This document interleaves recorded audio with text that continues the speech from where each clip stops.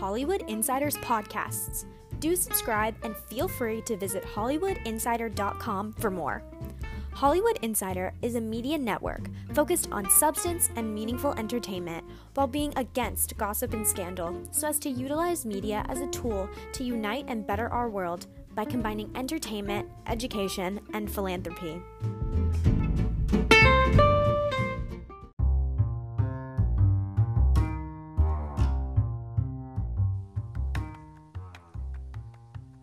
For this episode, I am your host, Britton Ambrose. Today's episode is titled Binge Watching Movies and TV Shows While Self-Isolation During Corona Times. Today's movie is The Report, starring Adam Sandler, Jon Hamm, and Annette Bening. I have a guest joining me to discuss the movie. I welcome Dan Hall, who's also going to be discussing this movie with me. Dan, do you want to say hi? How you doing, mate? All right. Very well, thank you.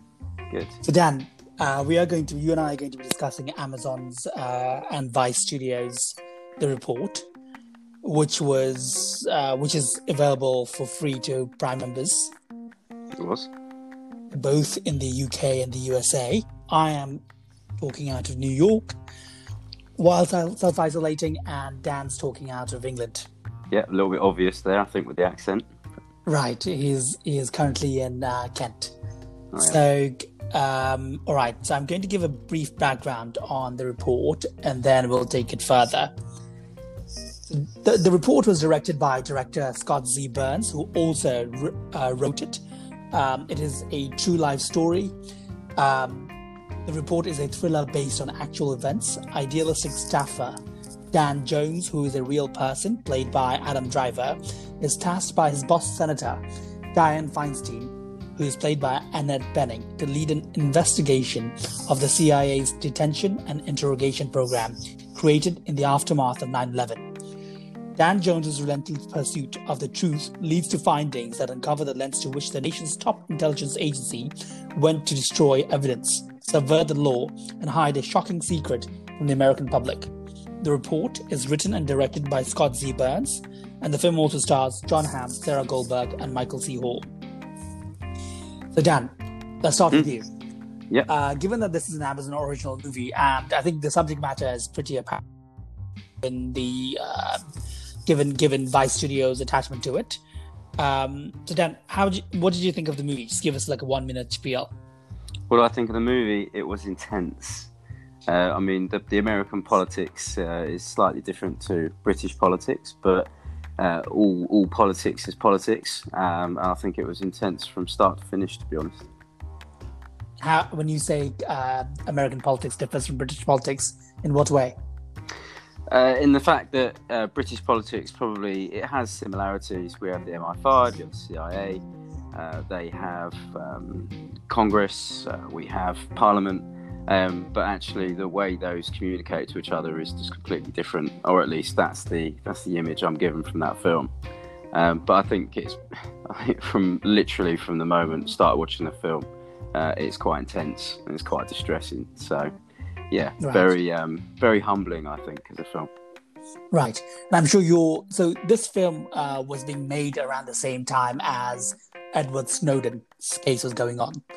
And as we all know, Snowden is this high-profile whistleblower who basically said that the National Security Agency, NSA, is recording the entire world and what's going on a daily basis. Obviously, there is a 50-50 point of view. I don't know exactly what the percentages are, but there are people in the US that believe that Edward Snowden's a hero, and there are people that believe that Edward Snowden's a traitor. Given that, Daniel Jones, of course, has not received as much negativity towards him as Edward Snowden has. Daniel Jones himself being a whistleblower. So what is? I know most people in England might not know who Dan Jones is, but I'm sure most people in England know who Edward Snowden is. We do, yeah. What is the country's? What do most people in the country think about Edward Snowden? I think I could probably only talk for myself, but when I speak to people about all that kind of thing. I think everyone knows it's going on. So irrelevant of the person, yes, he's a high-profile case, but I think irrelevant, people know that politics is dirty. Things are hidden for right and wrong reasons. I can see some things should be hidden, and I think this particular film toys with that a little bit. You kind of root for him at one point, and then you see a different point of view, hopefully, if you're an open-minded person. And then I think as you conclude, you kind of run along with him. But yeah, I think in general, this is a grey area, isn't it? As far as I'm concerned, national security does some dangerous things, and I think in order for them to keep us safe, they need to do things that we might not necessarily agree with. I think the line is constantly up for debate, and it always should be. So I think it was a very thought-provoking time when I was watching that film. Right. Same here. Obviously, Edward Snowden's still not back in the country for his own safety. I think Dan Jones, just one quick update, Dan. Make sure you don't make any movement because I can catch everything. Oh, okay, go for it, yeah. Okay. I'm a jigger. Yeah, I know. I know you can't sit still, and I can hear everything. Yeah, stop smiling at me. I can literally hear you every movement. I'll sit still. There you go. Okay, please. Thank you. And I've actually known, I should let people know, Dan and I have known each other since we were kids. We went to secondary school, which is what high school is known as in England.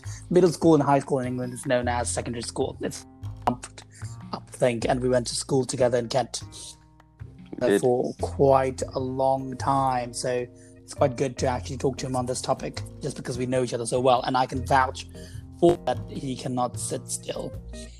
All right. Yeah, it keeps the weight down. Increase the steps. Yeah. So Daniel Jones, to me, is, again, someone, he actually received a standing ovation when this film premiered at the Sundance Film Festival in Utah. He received a standing ovation for this film and for the work he has done.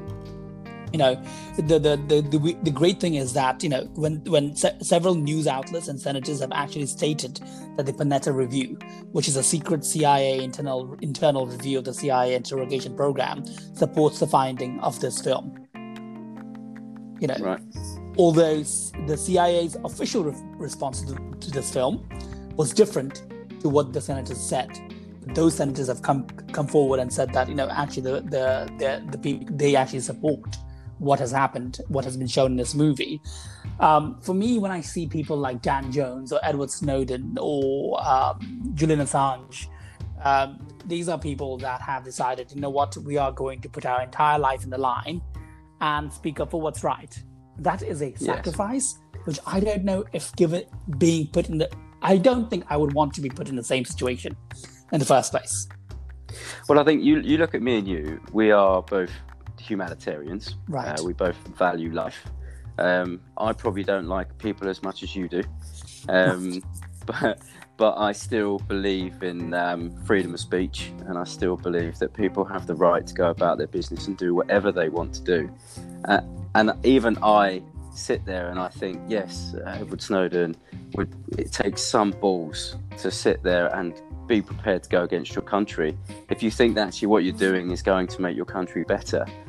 And I think just looking back at that film as well, and especially looking at how me and you talk about things in general, there's so many ways you can think about if that's a good thing or a bad thing.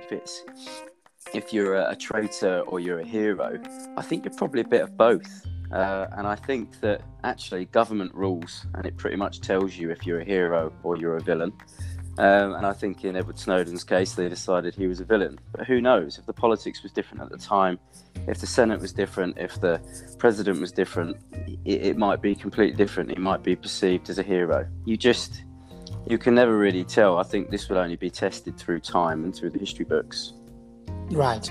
I think I personally believe that man-made legalities come second to human morals, personally. Yeah. Anything to do with law, man-made law, everything to do with law is man-made legalities. Whereas human rights and humans are emotions. Humanity is about an emotion. And for me, human rights and humanity always comes before legalities do. In fact, I even object to certain... I don't even agree with the prison system in the US. Because I find I think a lot of people don't agree with prison systems in general.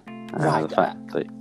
Right. And for me, it's something that has gone far too unchecked for far too long. And usually when I talk to people about prison systems and why it needs a reform, people keep telling me, oh, but this has been happening for so long, there's nothing to change. But my answer is no, but it's wrong the way it's being done at the moment.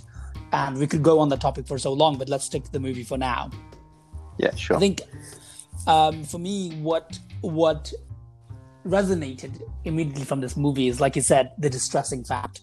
And the fact that this man was actually willing to give his entire life, soul, hours, minutes, completely living a single life. Like you said, before I started this job, I was in a relationship, and then I could not be in a relationship anymore. And there was a poignant scene in the movie. The one part.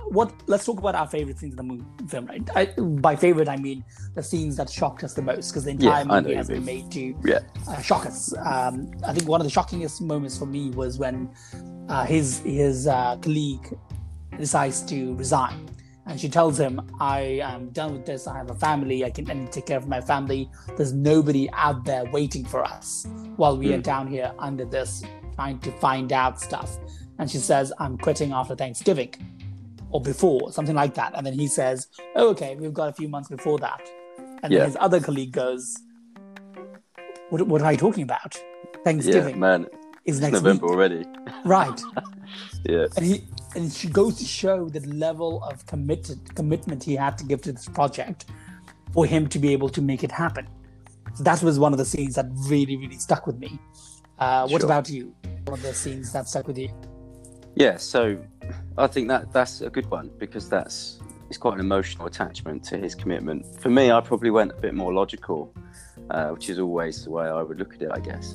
When they were torturing, or using enhanced measures, as I think they called it, that really stuck with me, because even though I know that's what could go on, I've never experienced it myself, and I think it was shown really well. I think it was shown to shock, but also when you look at it, it wasn't shocking because they were doing something with enhanced technology in the film and loud music and things like that. It was just giving you the brutal reality of what that we probably would have done.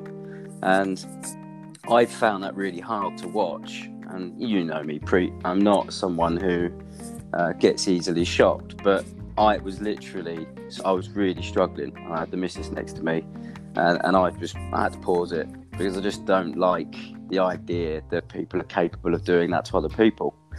And then I look at the human side, and I think, well, is that something that you should have to do? If someone's not prepared to give you what you need, and you think that by doing this it protects so many more people. I mean, COVID-19 is a perfect example of what people are prepared to do to look after themselves, but also then think about society. And you could compare the two currently really well. The sacrifices people think they have to make, his sacrifice. And I think another point in that film, when he's talking about the sacrifice, he's sitting at that table, they're talking about the dreams and whether or not they've been in. One dreamt of being in a box, and the other felt like he'd been waterboarded. And this girl comes over to them, obviously finds her way through the film, and she says, I don't like what you've done. You need to look after our country. And he says, well, believe it or not, that's what I am doing. And at that moment, you completely understand that both sides must be right. These aren't bad people, but they just think that the way they're doing it gets the job done.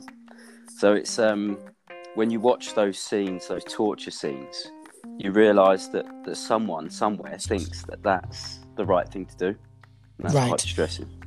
Right, and I completely agree with you in terms of, I think the reason I did not name those scenes as the most shocking is more because whenever scenes of that nature arrive on screen, I shut off. As in, I close my eyes and I will not hear anything, and I will not look at it until I am aware that scene has passed.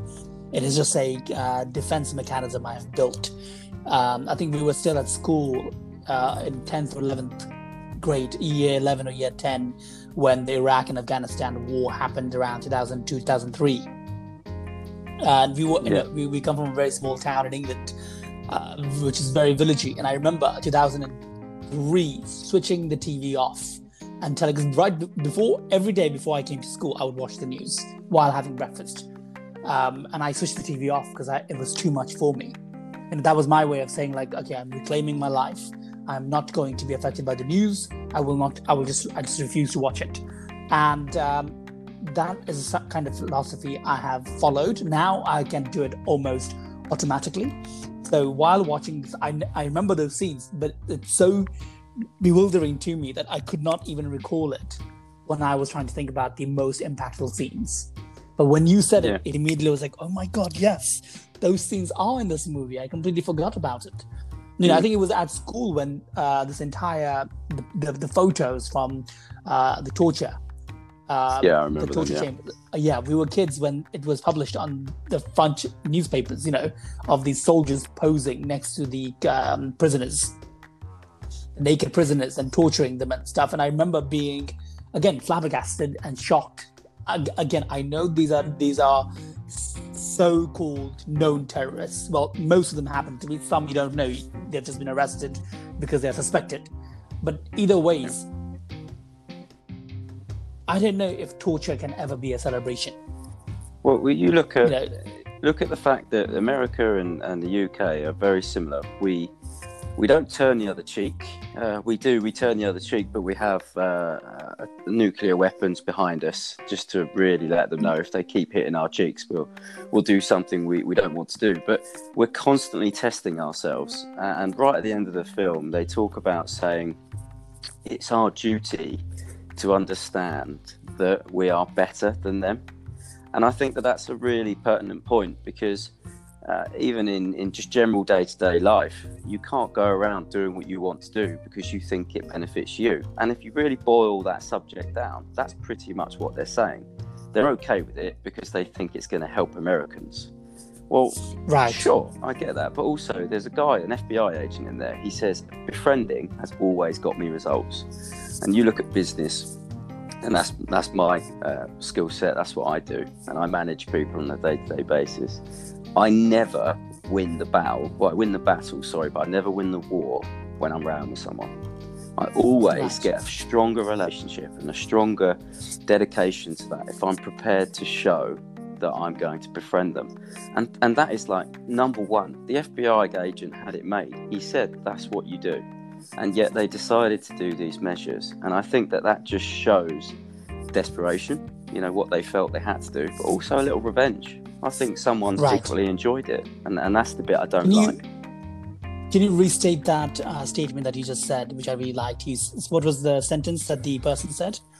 He said befriending someone is better than creating an enemy out of them. Befriending is better than humiliation and torture. And what he's basically saying is if you want to get something out of someone, let them know that you've basically, quoting Toy Story, you've got a friend in me. Do you know what I mean? It's got to be that way. I mean, I've always worked on the old adage that you can catch more flies with honey than vinegar.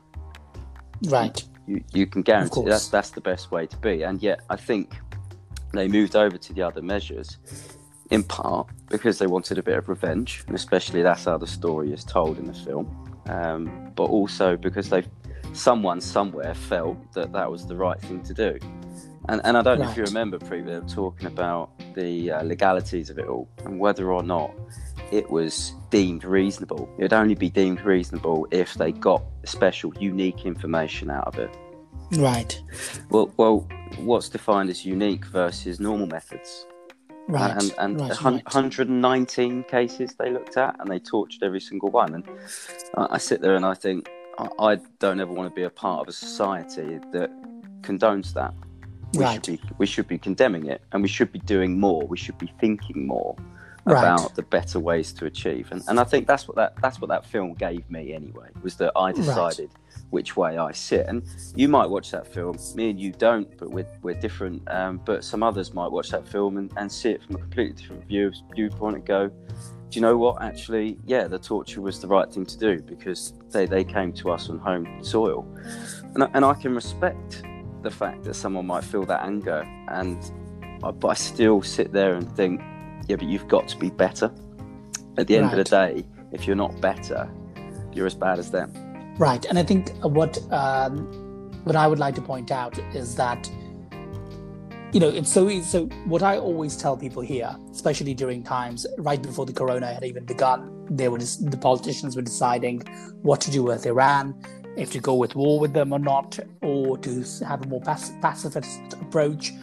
And I remember a lot of people around me in America, and again, I will say this right now, that Americans happen to be a lot more political than my family or friends back home in England. Having lived here for quite a while, there's just a atmosphere of competition and attacks during every election season, or even before that in America, far more than in the UK. So I usually field a lot of questions, given that I work in entertainment and I have a publication and I have a media network, means that people think I should have to answer for everything, right? And there's always a question of course, we're going to go to war with Iran because that's the right thing to do. And I asked the person who was telling me that, how do you know that going to war with Iran or any other country is the right thing to do?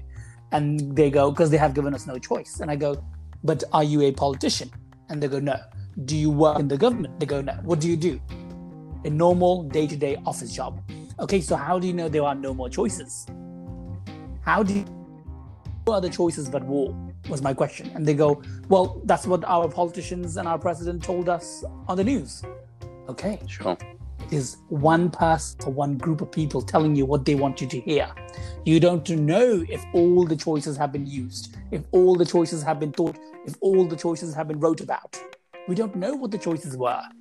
We don't know what the choices were. So how can you sit here as an audience in your tiny life, in your happy tiny life, away from politics, away from government, and say with a hand on your heart that, yes, war is the only way for us to go? Yeah. We don't have all the answers. I don't, you don't, nobody does. The only people that know exactly what the options were are people in the government or people in politics. I am in neither of those positions. So I don't know. So what am I going to do? I'm going to not say things like, we should go with war with Iran, because that's the only option we've got left. Yeah, there's always another way. Right. And I guess, but sadly, there's always something that compels you to do what you need to do. And if you feel like war is the only way, then I hope, as someone that's freely elected, they've considered the impact. Right. And the impact of war should always be considered as the last resort. And I think I just get a little bit distressed that I think we are in a position where we think war is the only answer. Right. Because that's no different to you at work. That's no different to me sitting at work and thinking that actually the only real way to resolve this now is to go outside and have fisticuffs. Right, but it's worse than that, because you are at least, when you make the decision of, all right, there's no other thing but violence here to use, you're actually putting yourself on the line. But see, ours, even that is more noble than people in government, old men in government with power, saying, okay, war is the only option. Send these 50,000 young people that have no idea about what's going on. Tell them to kill themselves and kill the other young people from the other army. And if you don't, you're unpatriotic. Right. And you are against the country. And so, like, what you doing that at your office and saying, all right, let's go out and have a fist fight, is actually quite a bit more noble than these old men. I refuse to say the race because I don't know what race they are, but I know usually they are of an older male species. And when I see, I'm just like, okay, but you wanted that war, and now you're sending these random teenagers, usually, who are actually joining the army because that's the only way they can feed themselves out of poverty. And there you're telling them, go fight in a foreign country and kill other youngsters and get yourself killed. That I don't agree with. But just on that though, I mean, I wanted to join the armed services when I was younger because I love my country. And there is nothing wrong with that. And that's perfect. And that for me is where I want my country to succeed. I want America. We're cousins at the end of the day, and I want them to succeed too. Right. But I feel sorry for the guys who go to war because they love their country for a person's agenda, male or female, they're both as bad as each other when it comes to politics. Right. Male or female, in their agenda, they want this war. And I sit there and I think, well, that guy loves his country, so he's doing it for them. He's doing it for his family. Is that right? And actually, even if I put it right back down to basics and you look at humanitarianism, is that right? Is it right that you send someone in to just completely bulldoze over someone else because you feel you've explored all the options? Right. Now, if you do feel like you've explored all the options and that is the only case and that is war is going to happen, then I just feel really sad, because I think there's always another way. Money and fear tend to rule. They rule the world, and fear in the amount of weapons I've got versus the amount of weapons you've got, and the amount of money I've got to the amount of money you've got, normally dictates who's going to win. Normally, right. So surely you would opt to just use those two tactics first. Right. Well, coming from as you know, my dad was in the British Army, so like coming from an army family, I remember growing up not knowing if my dad was going to come back home from the army or not. That was always the case. But now if I ask my father, my father wanted me to go into the army. He wanted me to join the Royal Sandhurst Army. I said no, because I had seen how my father got out of it, and I didn't want to be an army man, and I didn't want to put my family through that. And also I am past the Iraq and Afghanistan generation. So it was just a bit too much for me to say, all right, I'll join the army. And I said a complete no. My father, I think, wanted me to also join the Royal Sandhurst just because to provide me more discipline. But my answer was, listen, I've already been to boarding school for 15 years of my life. That's enough discipline.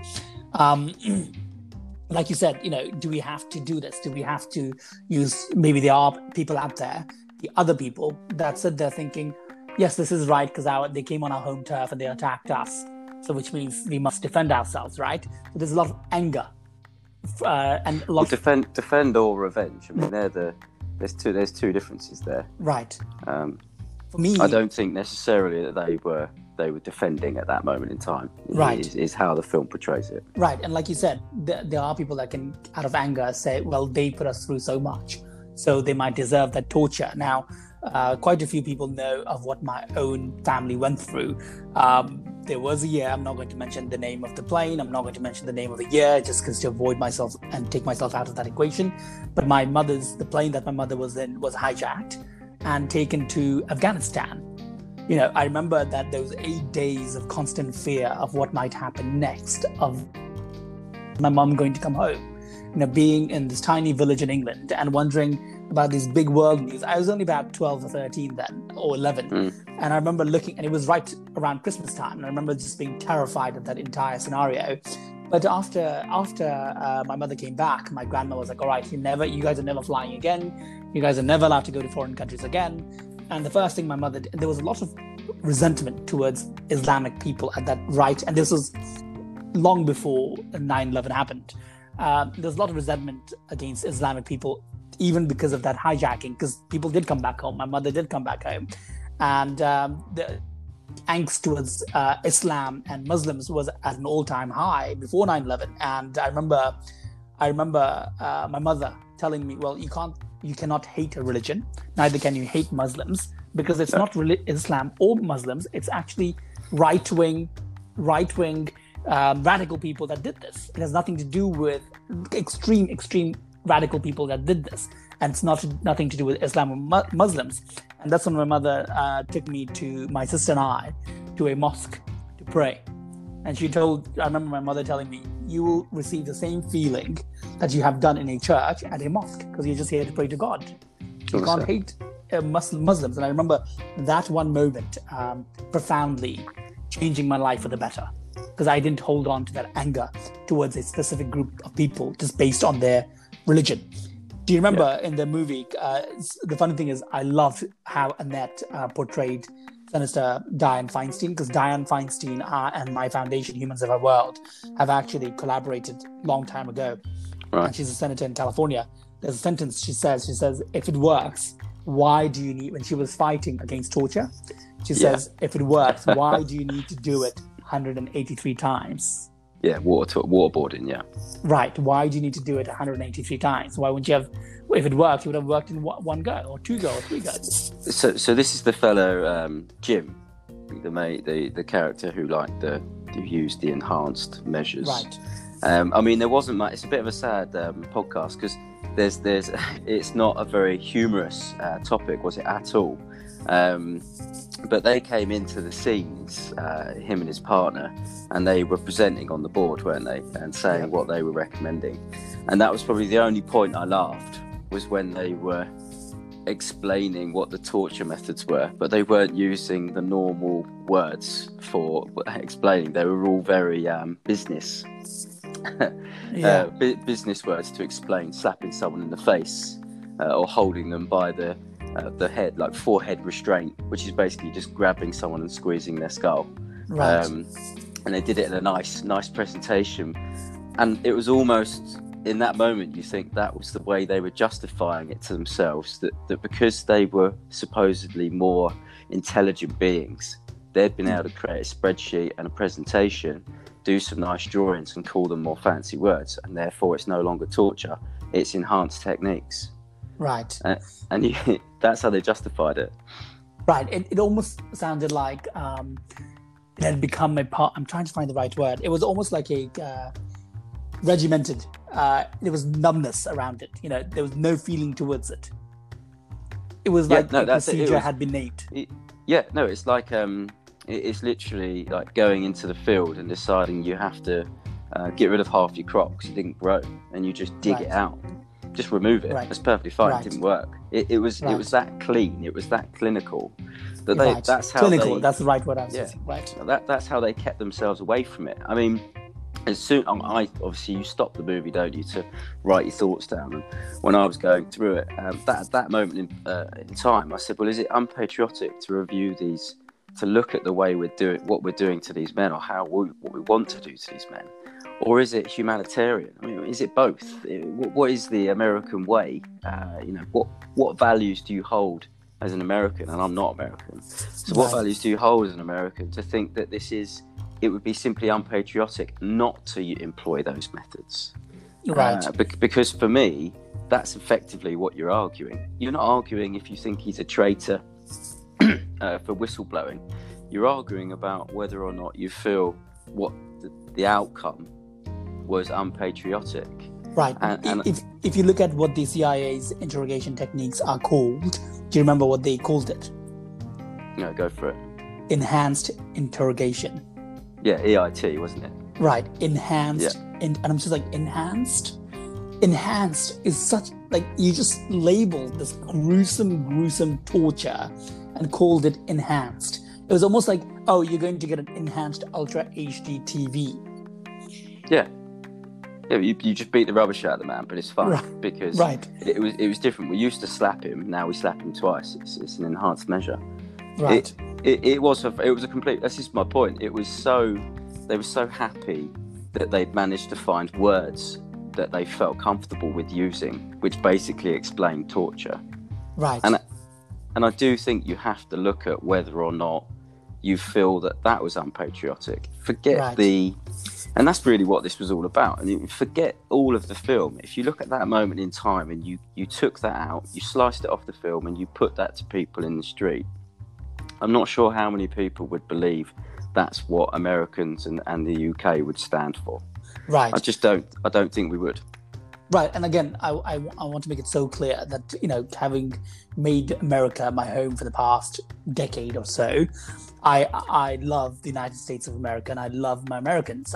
We are only talking about certain individuals, a certain part of the government or certain group of people that might not be behaving in a humanitarian sort of way. Right? This is not our conversation against the Americans or the United States of America. Because I personally love my Americans. Right. It's meant to be thought-provoking. It's irrelevant and this is what we said at the beginning. This isn't something that you say, I'm an American and therefore I think this way, I'm British and I think this way.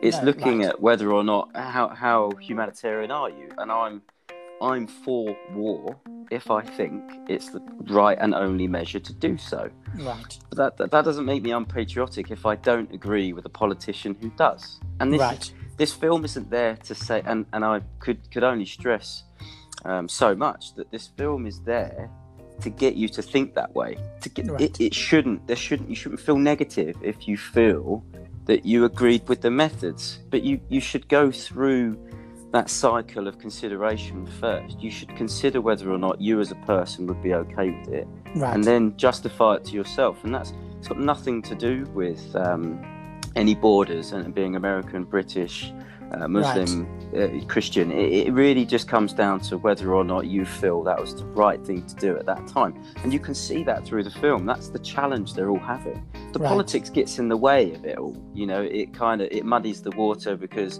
at the end of the day, the two opinions, they're fighting whether or not it's going to come out or not. But the film for me just made me think, and I'd like to think that if you do try to look at other people's points of view, you're not coming out of that film not considering both points. Right. Because I can see this, you know, if I worked for the CIA and someone was trying to get something out, and I felt I'd done, you know, that lady's example, I'd felt I'd done as much as possible to try and protect my country, I'd feel like you were stabbing me in the back. Right. Right. That's you have to appreciate someone's view, that they might feel that was the right way to go.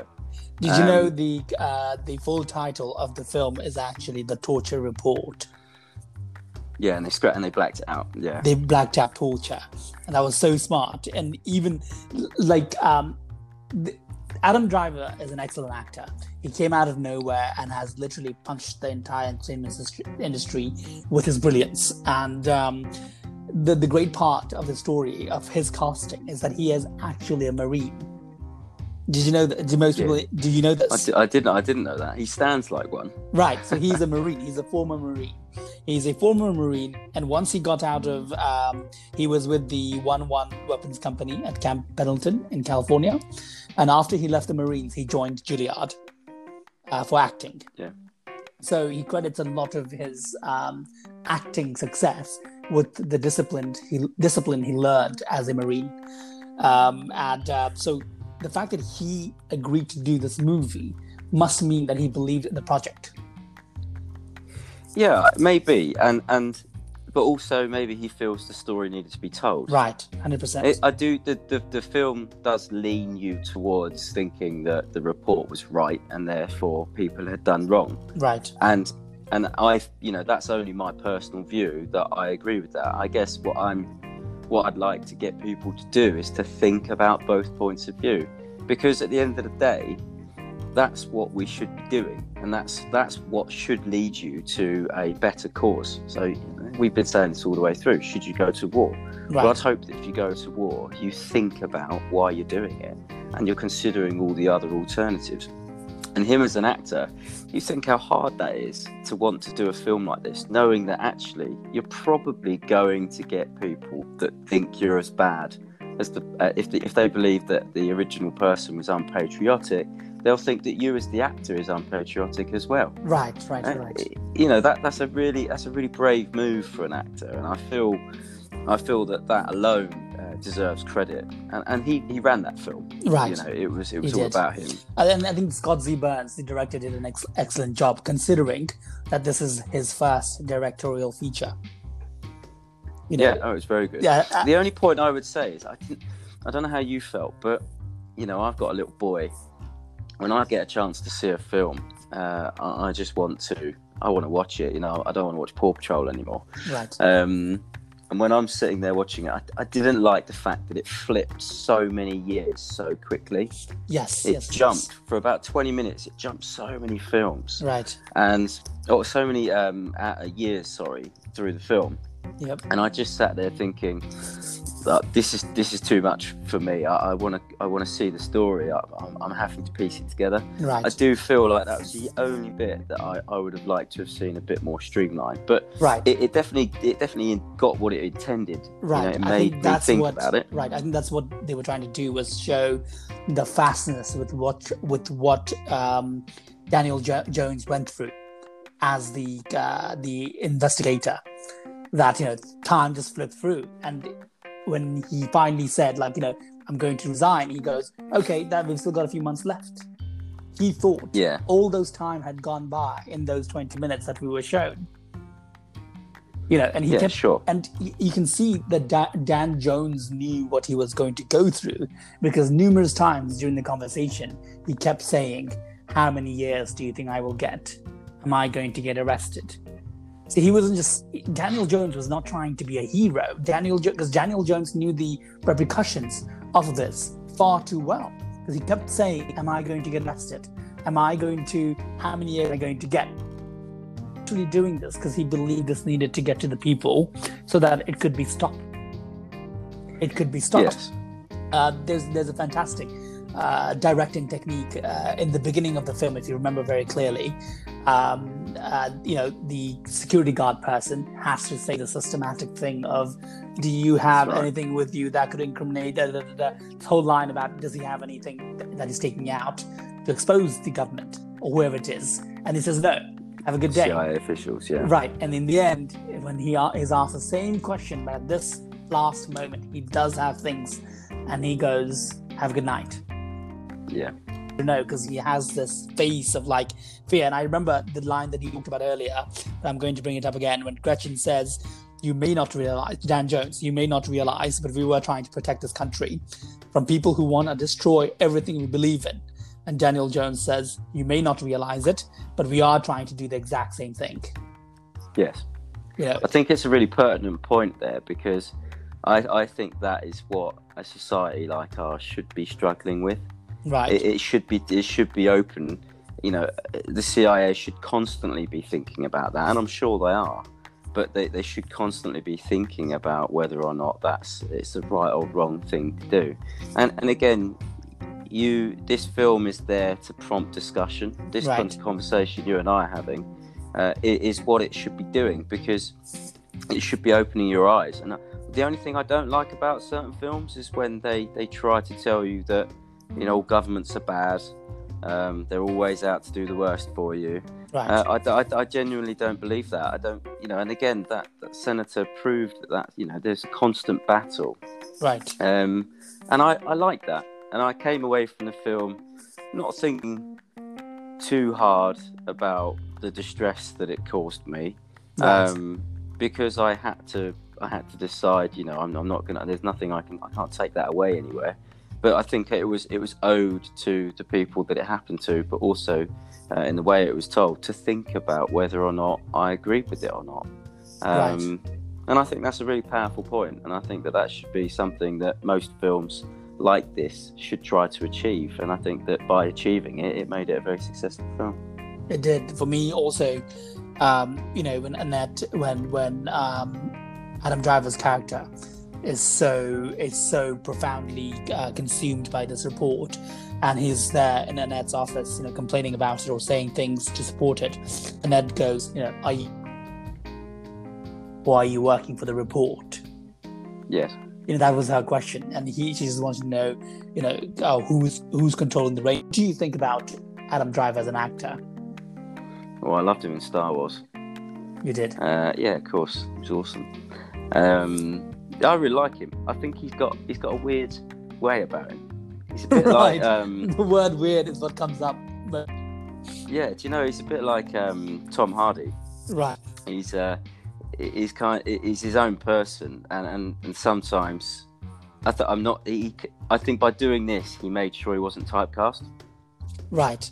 And I think that was important.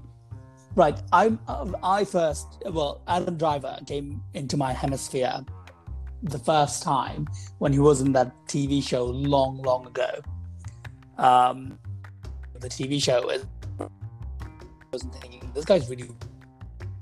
The word "weird" is what stuck with me, and I think weird. Everyone else. What TV show was he in? I don't remember. There was this quite a good TV show, and it was supposed to be preppy. It was supposed to be like gritty, but I'd only seen a few episodes because I didn't really watch TV back in the day. But and he was actually quite good in it, and I remember just thinking he's really weird. That was it, and then his character was also really weird, and every person I speak to always uses the word "weird" when they define him. And then suddenly this thing happened, and out of nowhere, He's just everywhere. Star Wars, Marriage Story, Academy Award nominations, The Report, every single movie he's in. And what I like about him is that I don't necessarily term him as a Tom Hardy. Because Tom Hardy is more sort of a classic, good-looking Hollywood leading man, whereas Adam is not. Adam is more. No, what I mean by the Tom Hardy is like the accent. If he goes through a film, it's his. Right, you can't, and it's almost like a bit mumbly. Right. But he gets away with it because it's Tom Hardy. Right, and a lot of people. And it's the same with him. Right, a lot of people don't know that Adam is so incredibly shy, as in like he hates. Whenever you watch interviews with him, the first thing that he come off with is like he hates the PR part of it. He hates the post-production marketing of him part of it because he's just so uncomfortable. We've actually interviewed Hollywood Insider. We actually did not interview him for The Report at all. I don't know why we did that, but we interviewed him for Star Wars and Marriage Story. And every time my reporters and journalists have come back saying the same thing. Is he's really uncomfortable, doing this whole marketing thing, and that is so prevalent. He's always like trying to get away from all of that, and I think I kind of like that about him as well. Yeah, it's good. Because he's far removed. Right. Yeah, why does he have to be the PR side? I mean, he wants to do films. Right, and doesn't want to be doing PR. Right, and when one of my reporters asked him, what makes him such a great actor, since he was and he says, in the Marines, we are taught to be a part of a team. Where none of us are sole leaders. We are all a part of the team, and you do what you got to do to benefit the team. And that is the ethics I bring to my film set. I want to be a part of the team to make the product better, and that's what resonated with me. Okay, Dan, thank you so much for today. Is there any lasting words that you would like to leave with? No, nothing profound, other than the fact that I think at the end of the day, what it said to me is that it looks like politics rules governance and law. Right. It should be the other way around every time. Would you tell people to watch this movie? Yeah, definitely. I'd tell them to have an open mind. Right. Have an open mind, think about the film, and let it sink in, and then discuss it. Because you never know, you might find yourself disagreeing with it, which is perfectly fine. Right. But you've just got to have reasons why. You've got to have your eyes open. Right. And then you can make decisions. Right. That's what I would say. That's what exactly. It's a very similar thing. I think people should definitely watch it, especially people who have no idea about a lot of these things. Especially given the election season that's coming up. I think what I would like to also touch upon is the fact that people should be allowed to disagree with each other while maintaining friendships. I think we are definitely. The culture is at such a point that we are most people are always trying to convince each other of what they believe in, and that's what we've got to remove out of the equation. You don't have to convince anybody. You have your set of beliefs, just live with it. Done. Now, whatever someone else has, respect them for that. Stop trying to convince them to follow your way, which is what most people try to do. Well, I mean, it's not a shame, really. I know we both agree with each other at the end of the day on this, and this film. But I think that when you're looking at whether or not you disagree, it's exactly right. There's nothing wrong. It's what we said all the way through. And I know at one point you felt the need to caveat in case you'd upset someone, and that's you weren't trying to upset anyone. And the whole idea of this conversation is to hopefully someone will sit there and listen to this and go, well, I'm going to watch that, and I'm going to make my own mind up. Right. Great. You go and do that, and have a conversation with someone. Don't try and change their mind. Just listen and talk and discuss. And if you come away thinking you'd misrepresented yourself, or you misunderstood yourself, or you misunderstood the film, and through conversation you changed your opinion, fantastic. Right. What's exactly. wrong with that? That's what I agree with you. For me, it's all about, at the end of the day, we have to make kindness our only ammo, whoever it might be towards. Yes, there are going to be certain situations where we have to stand up and speak out against atrocities that are going on. But until then, if it's just a conversation, since most of us don't know the entire story, showing a bit of kindness is the only way to go. All right, Dan, thank you so much for today. No worries. And I will touch base with you in a little bit. Good man. Take care. Bye-bye. Cheers. Bye.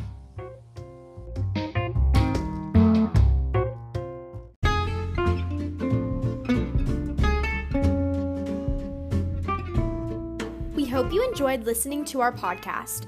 The written version of this article can also be found on HollywoodInsider.com. Subscribe to our podcast and also subscribe to our YouTube channel at youtube.com/HollywoodInsiderTV. Follow us on our social media. We will be back next time with more thought-provoking features.